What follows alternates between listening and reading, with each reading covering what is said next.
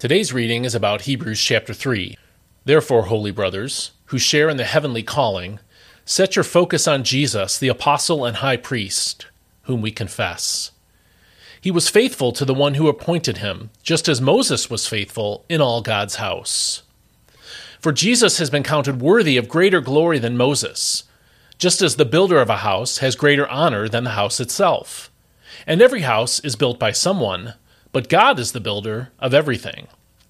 Now Moses was faithful as a servant in all God's house, testifying to what would be spoken later.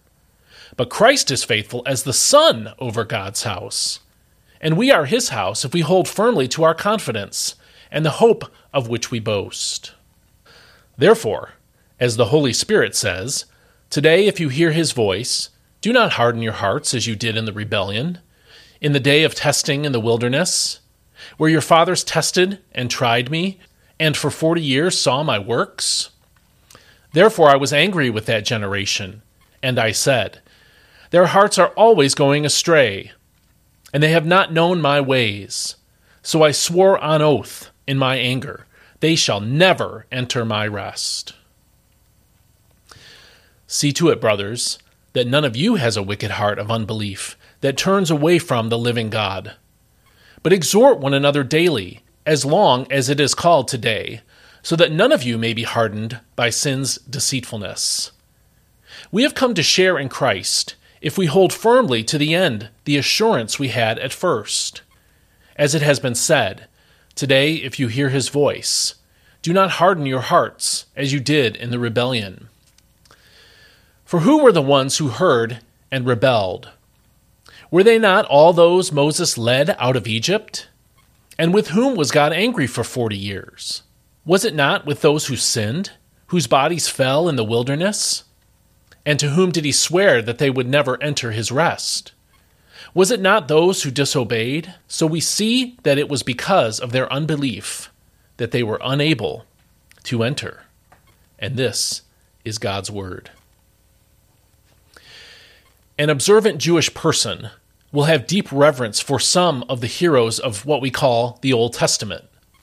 I'm thinking here of people like Abraham, Isaac, Jacob, Joseph, Joshua, Samuel, David, and many others.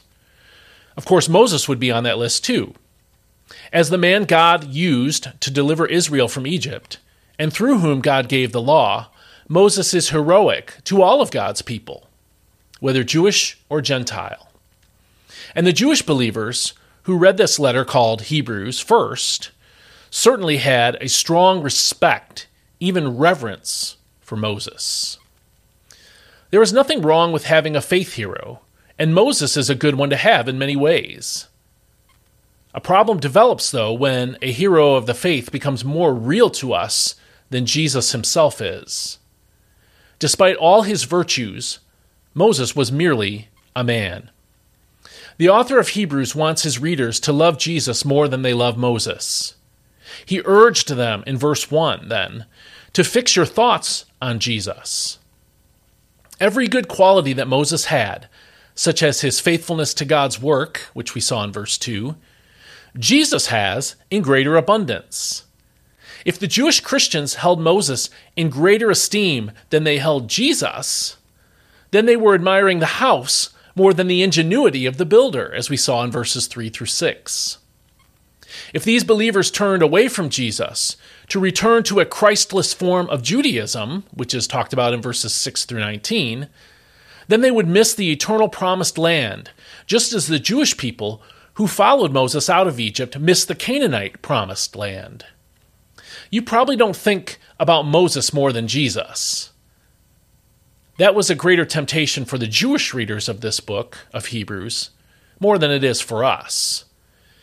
But you might be tempted to follow some other Christian leader more closely than you follow Jesus. If there's a pastor or author or teacher or Christian parent who contributed powerfully to your conversion or your growth or your discipleship or all of the above, you might follow that person more closely than you follow Jesus, or at least be tempted to. That's dangerous, because even godly people are still human. They can fall or just disappoint you. Jesus never will. Is there someone you love and follow so closely that everything he says or does is to you what a Christian must say or do? Are you in danger or even guilty of respecting the house more than the builder, as verse 3 describes? That's a subtle but real form of idolatry. Love your mentors and appreciate all that they've done for you in Christ. But follow Jesus and worship him alone. He is the only one worth following, the only one worth worshiping. And he's the only one who can get you safely to God's eternal promised land. So I hope you'll think about these things and think about who you really worship and serve in your life. May God bless you as you meditate on these things, and we'll see you next time.